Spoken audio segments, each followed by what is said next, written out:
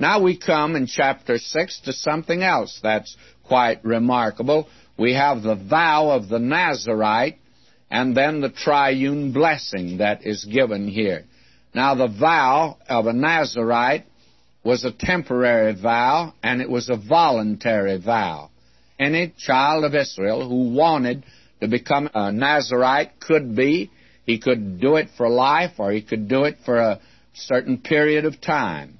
But it was a vow that a man would take voluntarily. God did not command this. This was something that an individual could do. Now, there were three things that a Nazarite was forbidden to do. Now, let me read chapter 6, verse 1.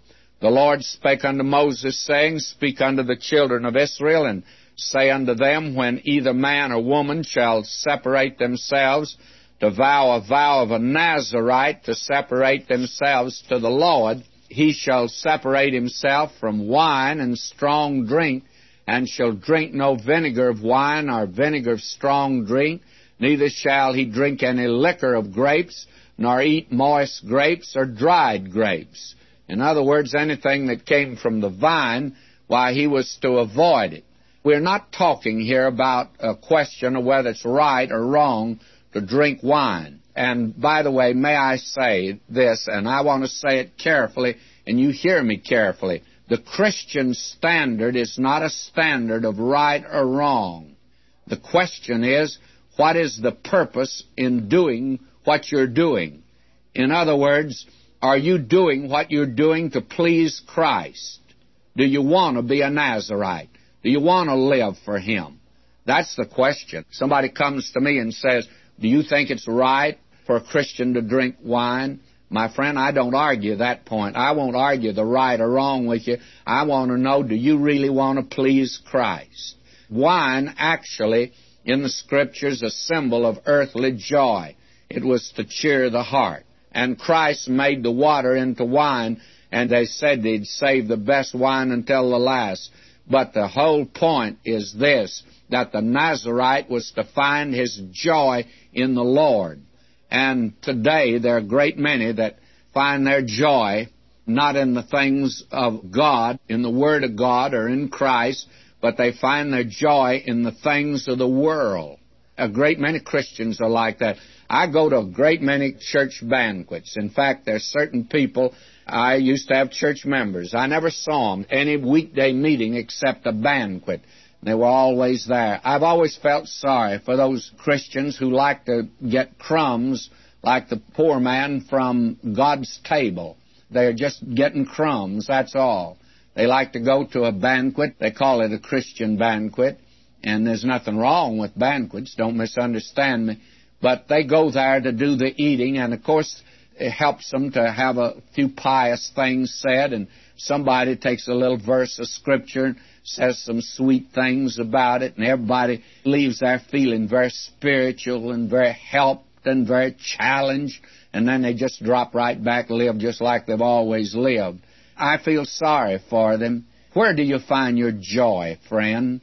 I ask you that very personally. Do you have to have the stimulants of this world in order that you can enjoy even Christian things? Or can you really get joy out of studying the Word of God? Does prayer sort of turn you off and not turn you on? My, how many of us today think we're really being Christian and spiritual, and all we're doing is we just brought the world into our activities. Now, another thing that he did was, verse 5, it says, All the days of the vow of his separation, there shall no razor come upon his head, until the days be fulfilled in the which he separated himself unto the Lord. He shall be holy, shall let the locks of the hair of his head grow. And you'll remember that Paul says in 1 Corinthians 11:14, it's a shame for a man to have long hair. I wish we could hang that verse out today in many places, public places. I still think it's a shame for a man to have long hair. And when I see some of this long hair some of the men and boys are wearing today, I agree with the Apostle Paul. It's a shame. And therefore, a man must be willing to bear shame for Christ, a lack of dignity. He must be willing to take the place of Christ. You remember he said, I'm no man but a worm. Are you willing to take that place? And then the third thing, he was not to touch a dead body. And notice that's verse 7. He shall not make himself unclean for his father or for his mother, for his brother or for his sister when they die, because the consecration of his God is upon him. Now, he's not to touch a dead body. Why? Well, he's to put Christ first. You remember the Lord Jesus said, you're to forsake father and mother and follow him. That means that he comes first. He has top priority. Now, this is voluntarily. He doesn't command it today to you. But if you want to take a vow and dedicate your life to him, be sure that it's going to cost you something. The vow of the Nazarite was a voluntary vow.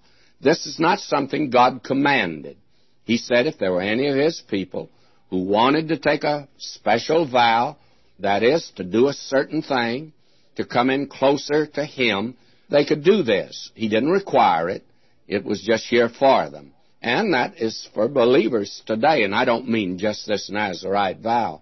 I mean that for believers today, he has a closer walk for you, a closer walk with Jesus, if you want it. You don't have to have it to be saved. But believe me, it's sure nice to have a closer walk. And this Nazarite vow was voluntary. It also, by the way, was temporary. However, I think John the Baptist was a Nazarite all of his life. Samson was a Nazarite. There have been quite a few famous ones in Scripture who were Nazarites. Now, there were three things that were no-nos for them. First of all, he was not to drink wine and strong drink. In other words, he was to find his joy in the Lord and not in wine or any concoction down here. And the second thing is he was not to use a razor on his head. Now, this wasn't to make a hippie. This was to make a Nazarite. And the reason was because the Scripture says that it's a shame for a man to have long hair. That's a verse of Scripture that we could give to the hippies, 1 Corinthians 11:14. It's a shame, and it's a lack of dignity for a man to have long hair. It means to more or less take the place of Christ when he said, I'm no man but a worm. It means to take a little old fuzzy, ugly bug or worm. And he was willing to bear shame for God's sake. No man's to be commended for having long hair. Actually, it's sort of womanly, not manly. And then we have the third thing. He was not to touch a dead body, even of a loved one. And it meant that he had to forsake father and mother. That was the thing, you remember the Lord Jesus said. Now, you don't have to do that to be saved. But if you want a closer walk with him, in fact, if you're going to be a missionary today, you'd have to leave your father and mother here and go to a foreign country. You'll find that is something that is required if you're to do extra service for him. And many men have been willing to make the sacrifice for him, and they've enjoyed a closer walk with him. And that is the meaning here. It's very important to see this. It's so important that you can transfer that right over for today. You want to come into a closer walk with him, an act of dedication. Now, you can't consecrate yourself. I hear these consecration services where somebody says, I consecrate myself. You can't do that. Only God can. Actually, what it means is to come to God with empty hands. We offer him nothing. We haven't anything really that he has to have. He takes particular delight in. We're sinners, saved by grace. And when we come to him, we just offer ourselves to him, our devotion, our worship, our love, our service, our time. And we're to find our joy in him, in the things of God. We are to be willing to bear shame for him. How many people today, I find even in our churches, and I've observed this in churches, there are little cliques. And there are a lot of Christians today, they talk about their consecrated Christians. They wouldn't dare do anything to offend their little clique, find themselves on the outside. And some of them would be better off if they'd get out of the little clique, because that little clique's not of God. You may be sure of that in many ways. And generally it's a pretty cruel crowd that form these little cliques. And yet there are those that do not have the strength or stamina to stand up against them at all, and they just go along with the crowd. You couldn't be a Nazarite and do that, of course. And then you must put Christ above loved ones. And these things are pretty important, by the way, as they're presented to us here. Now you find verse 8, and I'll begin reading there. All the days of his separation, he's holy unto the Lord. Now he's set aside. Now I'm of the opinion that many of us today are missing a great blessing. Suppose you're going through a particular time of trial, trouble. Why not set yourself aside to God? You're a Christian. And you don't want to get hurt in all of this. You want to live for God, don't you? And so you set yourself aside for God in a very definite way, to walk closer with him. And it'll make the trial, now it won't remove the trial, but it'll make it more bearable, let me say. And he says, take my yoke upon you and learn of me. I'm meek and lowly. And it's nice to be yoked up with him. And so we find here that this is something that a child of God can do today. You're not commanded to do it. It's just something you can do. Now, we are told, and if any man die very suddenly by him, and he hath defiled the head of his consecration, then he shall shave his head in the day of his cleansing. On the 7th day shall he shave it. And on the 8th day he shall bring 2 turtles or 2 young pigeons to the priest. In other words, you can break this vow. And God is very urgent about having us keep our vows. We saw that in Leviticus, you remember. Comes up again and again. God doesn't require you to take a vow, but when you take one, he expects you to keep it. And so we ought to be very slow to make a vow, even to God. But when we made it, we ought to be very fast about keeping it, because he'll hold us to it. I'm of the opinion that a great many Christians today who promised God a great deal never made good, that explains their sad spiritual plight today. I'm confident of that. I've watched that in my ministry over a period of years. I've watched certain people that, my, how pious they were. Why, they had come to church every Sunday, looked like their halo had just been shined. And you never knew any moment when they're going to sprout wings and fly away. They were so pious. And yet, oh, how they let the Lord down. I've watched that again and again. And then things later on in their lives come up, and their spiritual life is wrecked. And how many make shipwreck of their faith today, just on that kind of basis? And I've watched it through the years. Friends, if you're going to make an agreement with God, stick by it. He'll bless you in it. Always bless you in it. And this is marvelous. I'm not going into a great deal of detail here, because there is a great deal of detail about this vow, and it reveals the fact that God expected it to be followed right to the letter and according to the details of the vow. Now, a great many people say today, oh, I won't make a pledge to God because I might not keep it. Well, I'm of the opinion that one of the reasons a great many people are not blessed financially is because of the fact that they are not willing to put it on the line, let's say, with God. They say, now look, Lord, I've got this job now, and I'm making so much, and I want to give you so much, and I'll give you this amount, and they pledge it. Then what happens? Well, they see a color TV or a new model automobile, and out goes the pledge, you see. Well, they say, we'll make that up later, and of course they never make it up. These are things that I think that we need to be very serious about and very practical about. God's very practical about these matters, and he expects us to be also.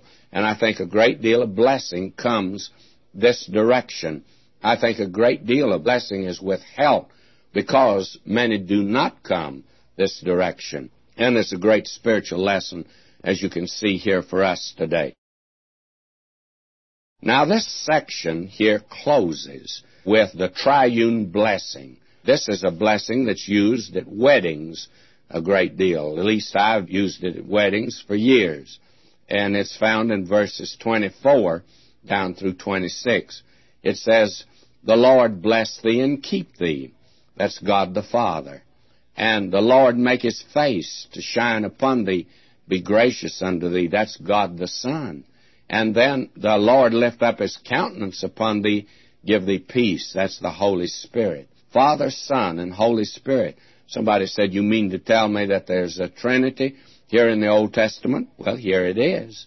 The Lord bless thee. God is the source of blessing, God the Father. And the Lord Jesus is the one made his face to shine upon us. He's the one that became a man, and it's by his grace that we are saved, and be gracious unto you.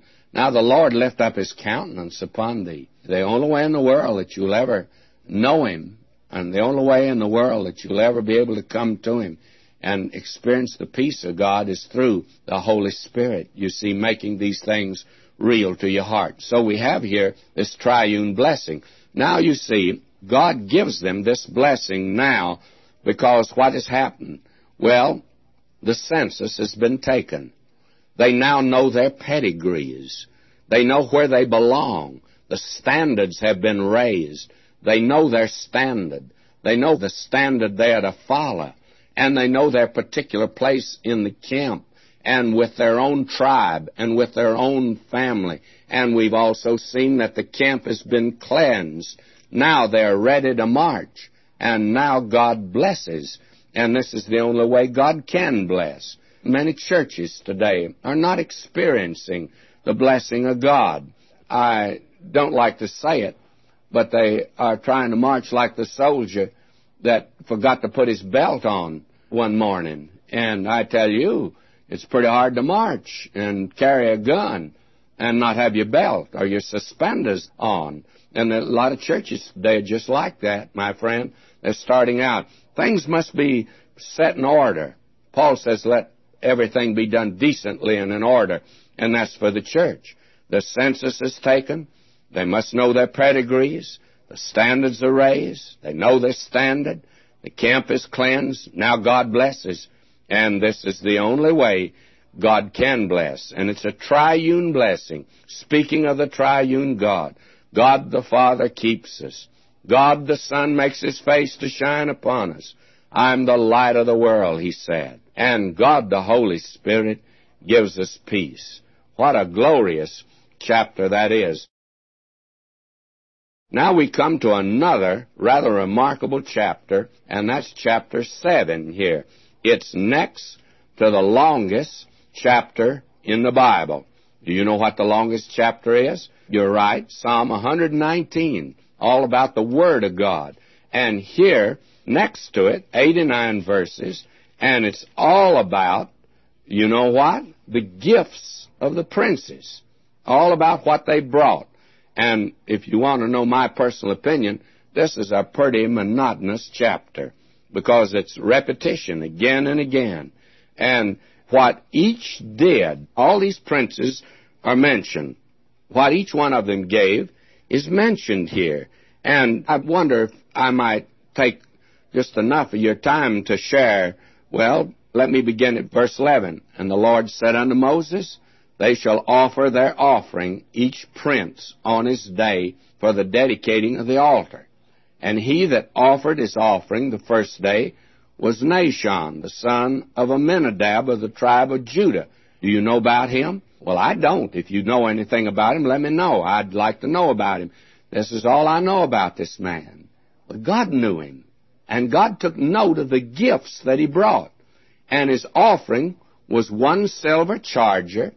The weight thereof was 130 shekels, 1 silver bowl of 70 shekels, after the shekel of the sanctuary. Both of them were full of fine flour, mingled with oil, for a meal offering. 1 spoon of 10 shekels of gold full of incense. 1 young bullock, 1 ram, 1 lamb of the first year for a burnt offering.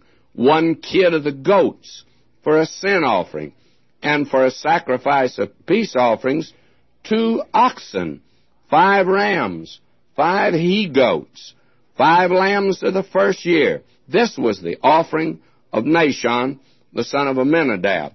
Now look, Did you find that interesting? I didn't. Nothing in the world but a grocery list. Then you take up the next one. On the second day, Nathaniel, the son of Zuar, prince of Issachar, did offer. And you know what he did? Same thing. Brought the same identical offering. Couldn't you sort of put ditto here? Couldn't the Spirit of God done that? No. You know why? God recorded, the Spirit of God recorded what each of these gave to the Lord. Their names are given you, men, that as far as I know, this is all they've ever done. And this whole chapter, long chapter, all of it's about what these men gave to the Lord, and everything that they gave, even a spoonful of incense, was recorded. Now, does that tell you anything today? I hear a great many people say today, well, you ought to give so your right hand doesn't know what the left hand's doing, or vice versa. Well, my friend, a great many people better not let the right hand know what the left hand's doing, because they'd be ashamed of what the left hand's doing, or the right hand, either one. They both ought to be ashamed, because they're doing so little for the Lord. But I have news for you. He's recording it. Somebody says, you don't mean that. Well, I do mean that. What do you think this chapter's about? It says here, the Lord Jesus, when he was here, he went one day and sat over the treasury. We've already seen that, you remember, in the Gospel of Luke. And he sat and watched how the people gave. Very nosy, don't you think? What business did he have? He just happened to be the Lord of glory. He was the Lord of that temple. And he watched how the people gave. And the rich, they gave rich gifts. They were generous. He noted that. But the thing he did note above everything else, and he recorded what everyone gave. These were princes here. They were able to give quite a bit. But even when they'd give a spoonful of incense, he put it down. What a marvelous, wonderful thing this is. He recorded everything that was done. And our Lord watched how the rich gave. And then here came this poor widow. And if you want to know the truth, those little coppers that she brought, threw down those two little old mites in there, they were in comparison to the richness of that temple, to the ornateness of it, to the wealth of it. What she gave was nothing. She just well stayed home, my friend. She didn't add anything. She didn't help pay for the building. She didn't give anything to the building fund. She didn't do anything to amount to a row of pins. But he didn't think that it was that way. He took those copper coins and kissed them into the gold of heaven and said she gave more than anyone else. Now, don't tell me that he doesn't know what you give. I don't like this pious talk about people saying, oh, you know, it's just between me and the Lord. Well, my friend, a lot of folk ought not even let the Lord in on what they're doing, because I tell you, he's recording it. He's putting it down, what we're doing for him. And by the way, we're talking about a pretty touchy subject, and one that a radio preacher probably ought not to say much about. But what about your spiritual blessings today? Where are you getting them? Are you supporting that? Paul had a great deal to say about those that minister to you of spiritual things. You ought to minister to them of physical things. Now, I can say that because actually you can't minister to me of physical things, because I receive nothing from the radio. But the radio has to be paid for. Oh, these stations, the managers of them, they're wonderful men. I've met so many of them. But they do say you've got to pay your bill. And that's the way the world operates. And we have to have the funds to pay for our radio bills. That's just the way it is. And I just get right down to the nitty-gritty and tell you that right now, because we're talking about this thing, friends. Here is one of the most remarkable chapters that's in the Bible. And it must be 89 verses long, and it's the most monotonous thing I've ever had. But you know, I think the Lord still likes to look it over. I think he likes to open the books and say, well, look here what this prince gave. And look what this other prince gave. All gave the same, but he took note of it. The generous gifts, and they even gave just a little spoonful of incense. And he recorded it, just that spoonful of incense. And you've never done anything for him, but he didn't record it. You'll be rewarded for that. That's the basis today. And I don't know why we can't talk about these things more freely because they're certainly here in the Word of God. Now, don't go and get the New Testament scripture, that cup of cold water that you give in His name. That's for the Great Tribulation period. And the man who gives a cup of cold water to one of the 144,000 in that day will jeopardize his life. And many of them, if it's found out, will be put to death. They'll be made martyrs. So it's not just a little cheap cup of cold water. But I do want to say this, as far as the value is concerned, here it is, that just the cup of cold water, He's going to record it, even if it doesn't cost you anything. He's going to record it. This, may I say to you, is one of the most remarkable chapters that you have in the Scripture. Let me drop way down to 74th verse. And here's another prince. 1 golden spoon of 10 shekels full of incense. My, every one of them He recorded. I marvel at this, and I say that this is without doubt one of the remarkable chapters of the Bible. But I think I say that about every chapter that we come to. This is a wonderful book. We do begin with a light in the first part of the 8th chapter. We have here a light of the lampstand and a laver for the Levites. And that is the message here. We're still part of the cleansing operation in preparation for the wilderness march. They had to be clean, those that were going to follow God and serve God. And it would seem at first that this lampstand's out of place. It belongs back in Exodus, someone would say, where we had the instructions for the tabernacle. But now let's look at it, and I'm reading now, chapter 8, verse 1 of Numbers. And the Lord spake unto Moses, saying, Speak unto Aaron, and say unto him, When thou lightest the lamps, the 7 lamps shall give light over against the lampstand. And Aaron did so. He lighted the lamps thereof over against the lampstand, as the Lord commanded Moses. And this work of the lampstand was of beaten gold. Under the shaft thereof, under the flowers thereof, was beaten work according unto the pattern which the Lord had showed Moses. So he made the lampstand. Now, when we look at this very carefully, we find it's really not out of place at all. The lampstand is described again for us here. It was the most beautiful article of furniture that was in the tabernacle. Of the 7 articles of furniture, we're told here it was made of beaten gold, and it was molded, and I ought not to say molded, because actually this was the work of an artisan of shaping it into the form of branches of almonds, and a great almond blossom at the top held the lamps. And it is the most perfect picture of Christ that we have in the tabernacle. The lights up on top represent the Holy Spirit, and the lights reveal the beauty of Christ and the beauty of the lampstand. And the lampstand speaks of Christ, and Christ upholds the Holy Spirit. He sent the Holy Spirit into the world, and the Spirit of God takes the things of Christ and shows them unto us.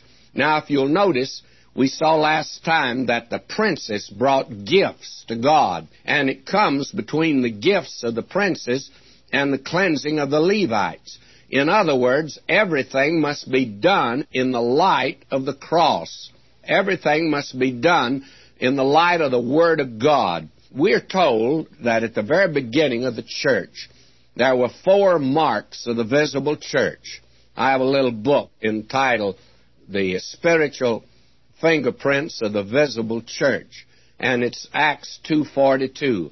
They continued steadfastly in the apostles' doctrine, and in prayers, and in fellowship, and in breaking of bread. I've got them a little out of order, but I have all 4 of them there. These are the fingerprints of the visible church, and the church has to walk in the light of this. Here is where the church gets its instructions. It's from the Word of God, not from a book of church order or some other place.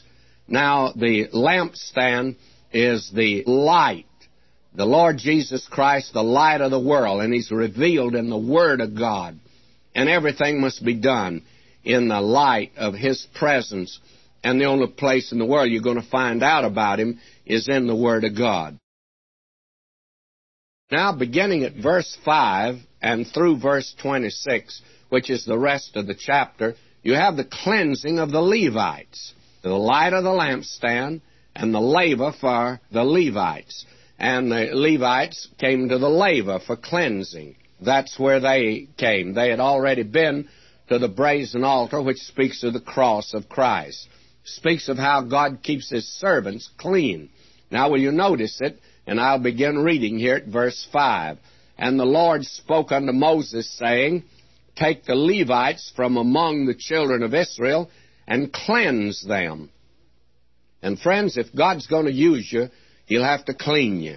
He'll have to cleanse you. And He has His own way of doing it.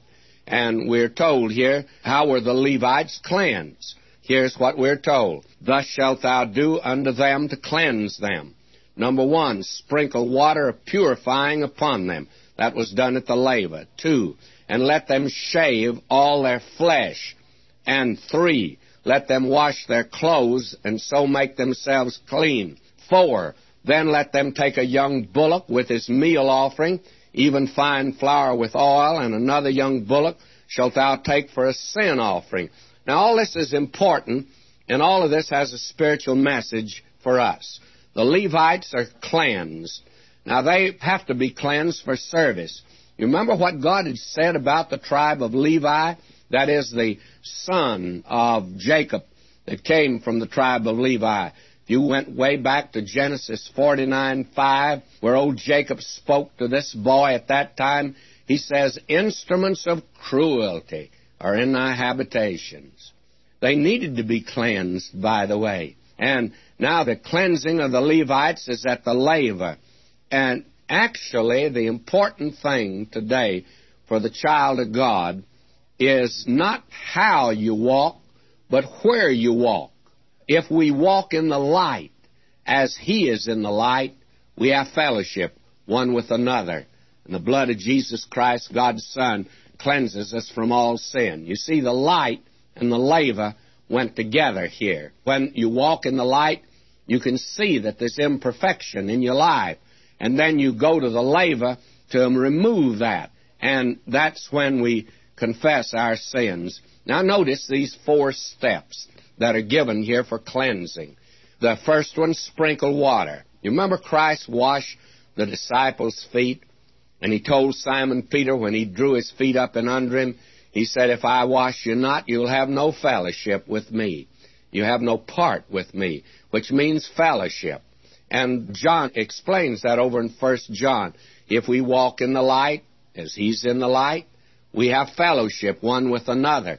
Yes, but when I walk in the light, I see spots. I see things that are wrong in my life. All right? What are we to do then? If we walk in the light as He is in the light, we have fellowship one with another, and the blood of Jesus Christ will just keep on cleansing us from all sin. That's when we confess it. And then when we confess our sins, He's faithful and just to forgive us our sins and cleanse us from all unrighteousness. That is important, friends. If you are to serve God, you must confess your sins. And this is for believers.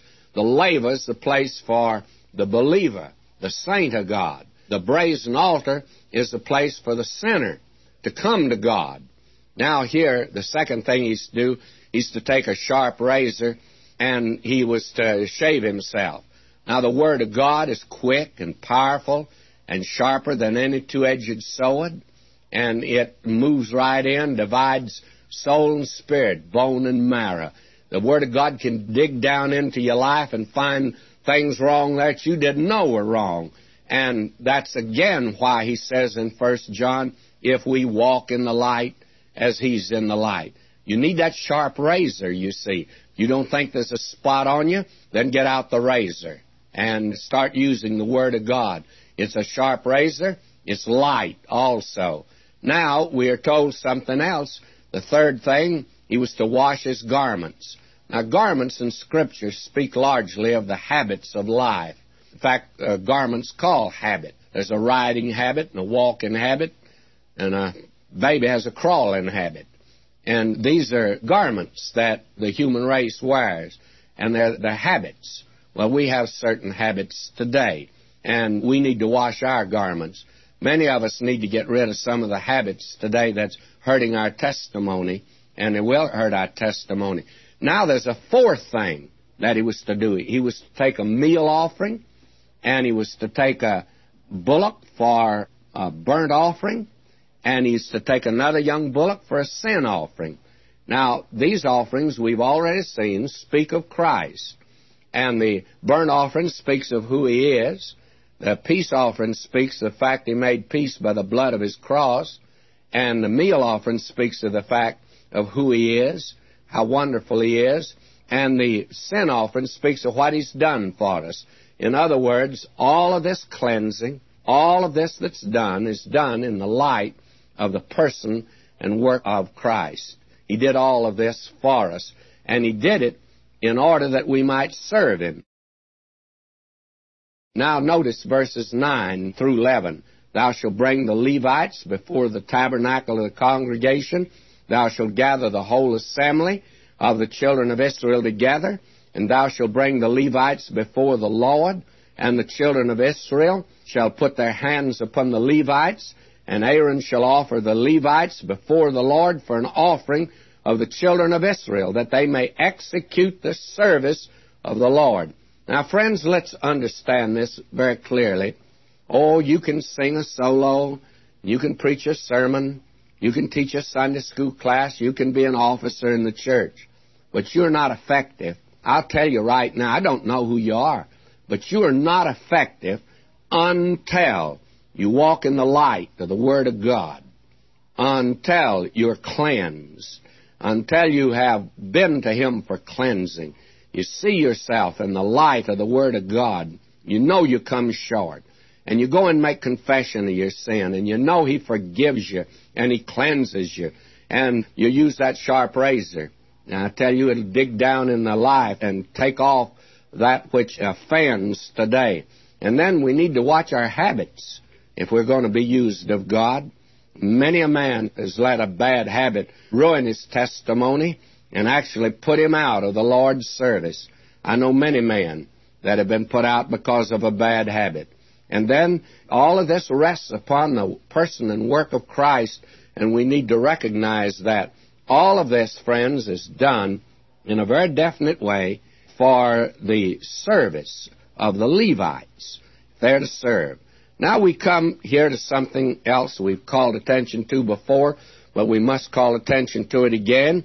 It says, verse 14, Thus shalt thou separate the Levites from among the children of Israel, and the Levites shall be mine. And verse 19, And I have given the Levites as a gift to Aaron and to his sons. And you remember in our Lord's high priestly prayer, He said concerning you and me as believers, He said, they were thine, but you gave them me. And the Lord, when He redeemed us by the blood of Christ. He paid a price, and now He's given us as a gift back to the Lord Jesus Christ. We belong to Him. Now, service to Him, friends, does not rest upon rules and regulations and law. That's not the way you serve the Lord Jesus. You serve Him now because you love Him. You're in a new relationship to Him. You've been joined to Him. You're part of Him. And what a thrill it is now to know you're serving Him and you're not following little rules and regulations. You've been brought to a high place and you want to please Him. How wonderful this is. Now again, verse 24, I read this and call attention to something we think is rather significant, and I do not want to insist on anything here. This is it that belongeth unto the Levites. From 25 years old and upward, they shall go in to wait upon the service of the tabernacle of the congregation. Now, at 25 years of age, the Levites were permitted to serve in the tabernacle. But way back in the 4th chapter here, and of course that's not too far back, we find out that it was at 30 years of age that they actually entered into the service. It says in verse 30, chapter 4, from 30 years old and upward, even unto 50 years old, shalt thou number them, every one that entereth into the service to do the work of the tabernacle of the congregation. Now, this was for the priests. If a man was entering into a priestly work, it was from 30 to 50. And here it's 25 if he was just serving around in the tabernacle, putting it up, taking it down, any kind of service. But you will recall way back in the first chapter, verse 3, if it was for soldier service, it was 20 years of age. And then that raises the question, what is the age of accountability? Now, will you follow me very carefully right at this point, and it may be something that will startle you. Over in the 14th chapter, verse 29, I read, God said to them, your carcasses shall fall in this wilderness, and all that were numbered of you according to your whole number, from 20 years old and upward, which have murmured against me. Now, those that were 20 years old and upward had reached the age of accountability, and God held them responsible. And when they murmured and refused to go in at Kadesh Barnea, God said, you'll die in the wilderness. What about the boy 19 years old? God let him enter the land. What is the age of accountability? I don't want to insist on this, but I think it's lots older than you and I think it is today. I'm of the opinion that it's much older than we think it is. We think maybe a little child is responsible. I don't think so. Now, the little child can accept the Lord. In fact, there are many on record that at 4 years of age accepted the Lord. But the thing is, the age of accountability must be somewhere later than that. And I'm of the opinion it would be different for different people. God made it different for the different service he had for himself. Soldier, 20 years. 25 if he was just to work around the tabernacle. If it was priestly service, it was 30 years of age. So what age is it? Well, it'll be different, I think, from different people. And that's the reason that we ought to try to get boys and girls to the Lord as quickly as we can. That is important, by the way. Now, I come to the 9th chapter, and when we come to the 9th chapter here, we have the Passover and the covering cloud. Now, it's not my intention to dwell on this too much, but there is something here that's quite significant. The children of Israel were to celebrate the Passover in the wilderness. Now, they failed for a long time, it's true, but they were to celebrate it. Let me read chapter 9, verses 1 and 2. And the Lord spake unto Moses in the wilderness of Sinai in the first month of the 2nd year after they were come out of the land of Egypt, saying, Let the children of Israel also keep the Passover at his appointed season. Now, they were to remember the Passover in the wilderness. Now, there's given instructions here for what has always been called the little Passover. Now, suppose there was a man that had done something that prevented him from celebrating the Passover at the proper time. Well, here's the example, verse 7. And these men said unto him, We are defiled by the dead body of a man. Wherefore are we kept back, that we may not offer an offering unto the Lord in his appointed season?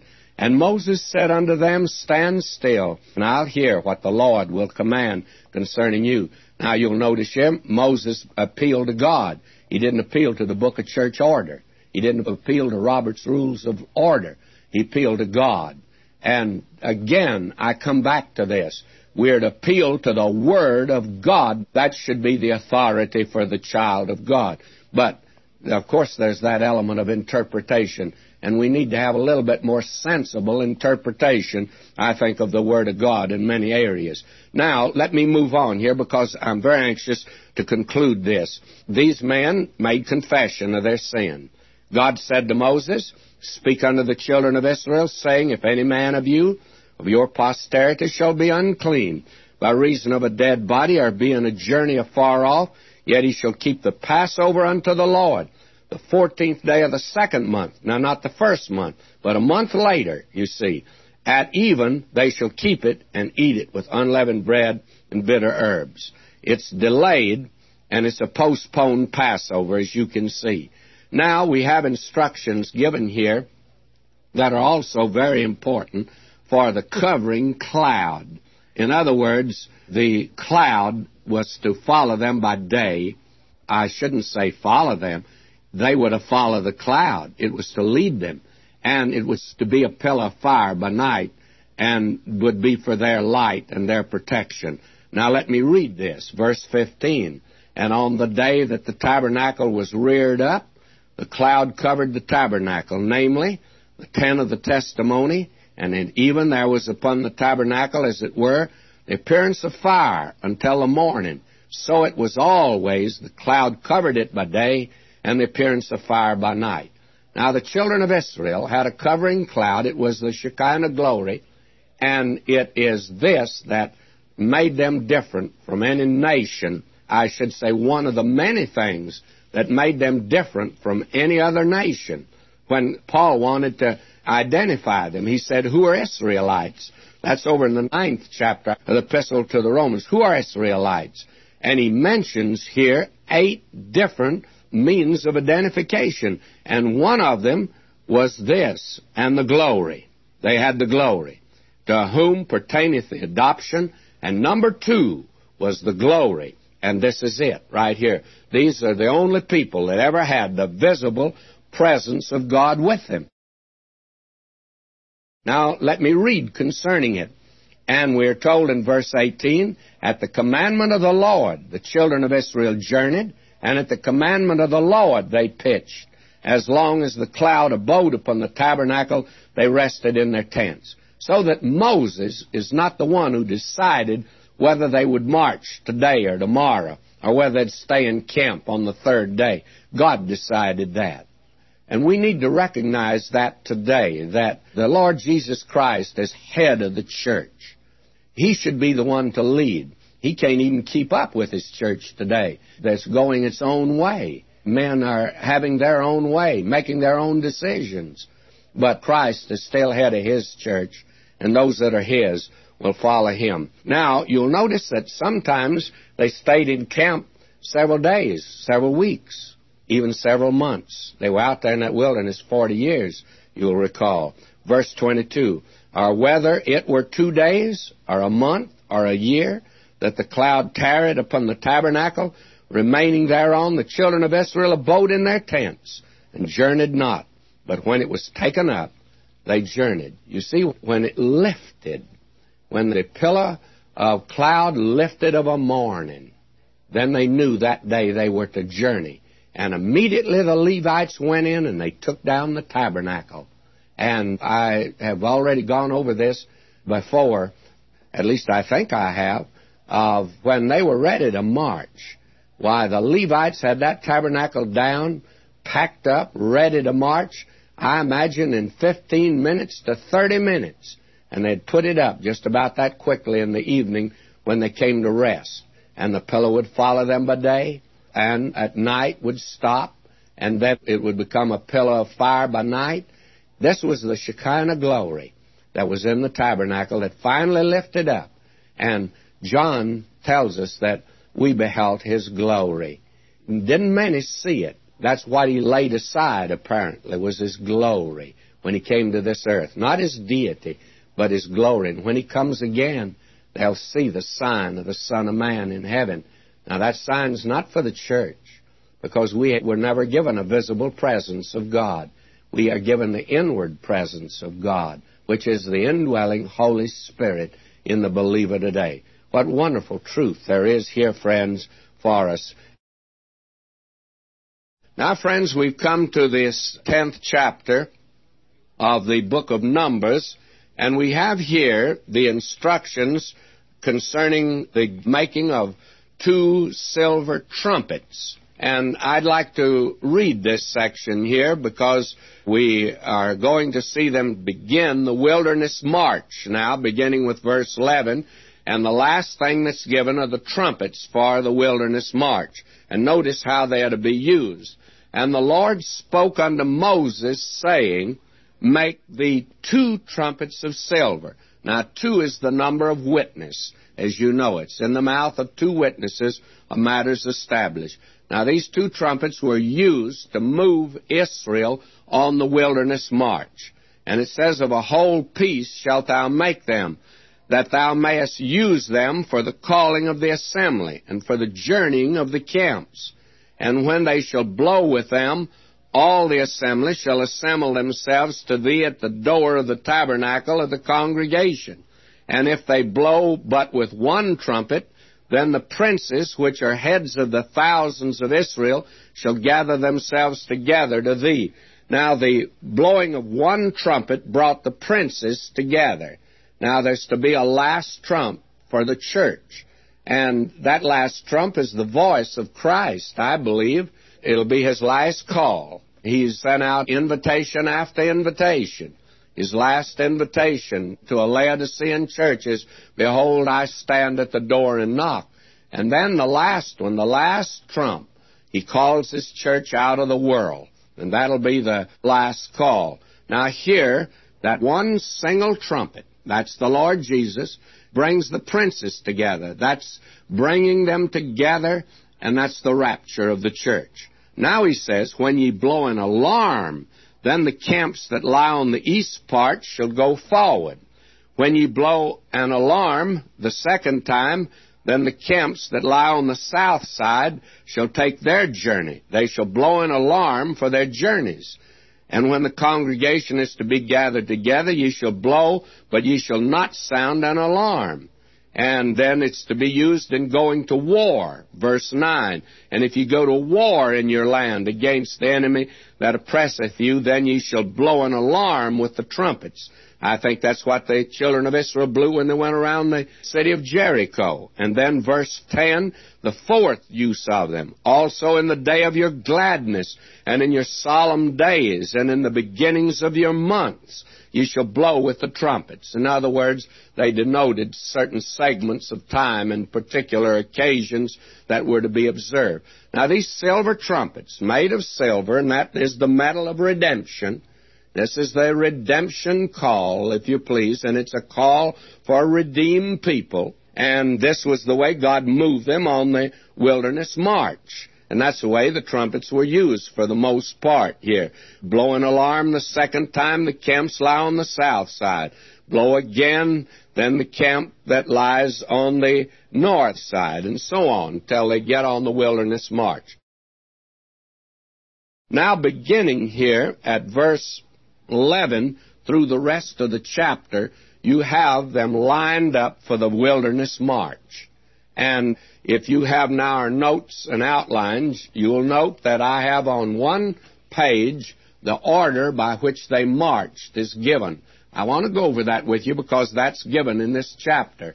And then we have on the other side how Israel encamped on the wilderness march. They camped about the tabernacle. Now, let me just read one or two verses, and then we'll get to this. Verse 11, it came to pass on the 20th day of the second month in the second year that the cloud was taken up from off the tabernacle of the testimony. And the children of Israel took their journeys out of the wilderness of Sinai, and the cloud rested in the wilderness. Now, they've been almost 2 years at Sinai getting the law. Now, instructions for the silver trumpets are given, and the trumpets have been made, and they're blown, and now we find that the children of Israel begin the wilderness march. Now, this becomes very detailed here, and I think I can just take this chart that we have here, and I could only wish all of you have a chart, but I think you can follow us. Now, when the children of Israel were in camp, they encamped about the tabernacle, and the three families of Levi, they were immediately around the tabernacle. To the north was Merari, to the south was Kohath, and back to the west was Gershon. And out in front was Aaron and Moses to the east. Now the camps of the 12 tribes were out beyond that. And you have Judah and Issachar and Zebulun way out in the east. And then you have Dan and Naphtali and Asher there to the north, and to the south, Reuben and Simeon and Gad. And then to the west, you have Ephraim, Manasseh, and Benjamin. All right, now, this is the thing that happens. Early in the morning, the children of Israel strike camp because the pillar of cloud lifted. Now they've all packed their things. The tabernacle has been taken down. So what do they do first? Well, Moses and Aaron are out in front watching, and the time now has come to move. And what happens? Why, Moses and Aaron give the signal, and the trumpets are blown. It's an alarm. And what happens? The ark comes around, and the ones of the family of Kohath that are carrying the ark, why, they move out in front, for the ark leads on the wilderness march. Christ is to lead His church through the wilderness of this world, you see. And that ark, by the way, speaks of Him. So the trumpet now is blown one time, and that's got Moses, Aaron, and the ark out in front. Now it blows the second time, and Judah moves out, because they are in the east, and they are always moving toward the east, you see. That's always the direction that they move out from, and then take their course as they get in the line of march. Issachar and Zebulun march with Judah. And then after that, Gershon and Merari are bearing their part of the tabernacle. And they've got quite a bit of the heavy stuff, let's say, the boards, the bars, and they have all of the coverings. These two families carried that, and now they're in their place. Then the trumpet blows the fourth time, and Reuben, bearing his standard, and Simeon, Gad marching under it, they move out. And then the trumpet sounds again, and the Kohathites, they're carrying all the articles of furniture now except the ark, which has gone ahead. And they are bearing the other 6 articles of furniture, and they move out. And because the tabernacle is to be carried on the shoulders of the children of Israel. Then the trumpet sounds the 6th time, and the tribe of Ephraim. And when the tribe of Ephraim moves out, why, Manasseh and Benjamin are marching with it. Then we have the last one, that's the tribe of Dan, and the trumpet's blown, and their standard moves out, and Asher and Naphtali fall under and march after it. Then after that, there is this mixed multitude. Now, this mixed multitude are just a group of folk that we saw before. They didn't know whether they were Israelites, or they didn't know whether they were Egyptians. They didn't know whether to go or to stay. And they're really a mixed multitude. Each one's mixed up. One would have a father who was an Egyptian, a mother who's an Israelite, or the other way around. And as a result, well, they didn't know whether to stay with Papa or Mama. But they came along on the wilderness march, and they're stragglers. They're bringing up the rear, if you please. Now, this is the wilderness march. Did you notice that the trumpet blew 7 times? And that's what put them on the wilderness march? I wonder if you've noticed something here, that in the book of Revelation you have the blowing of 7 trumpets.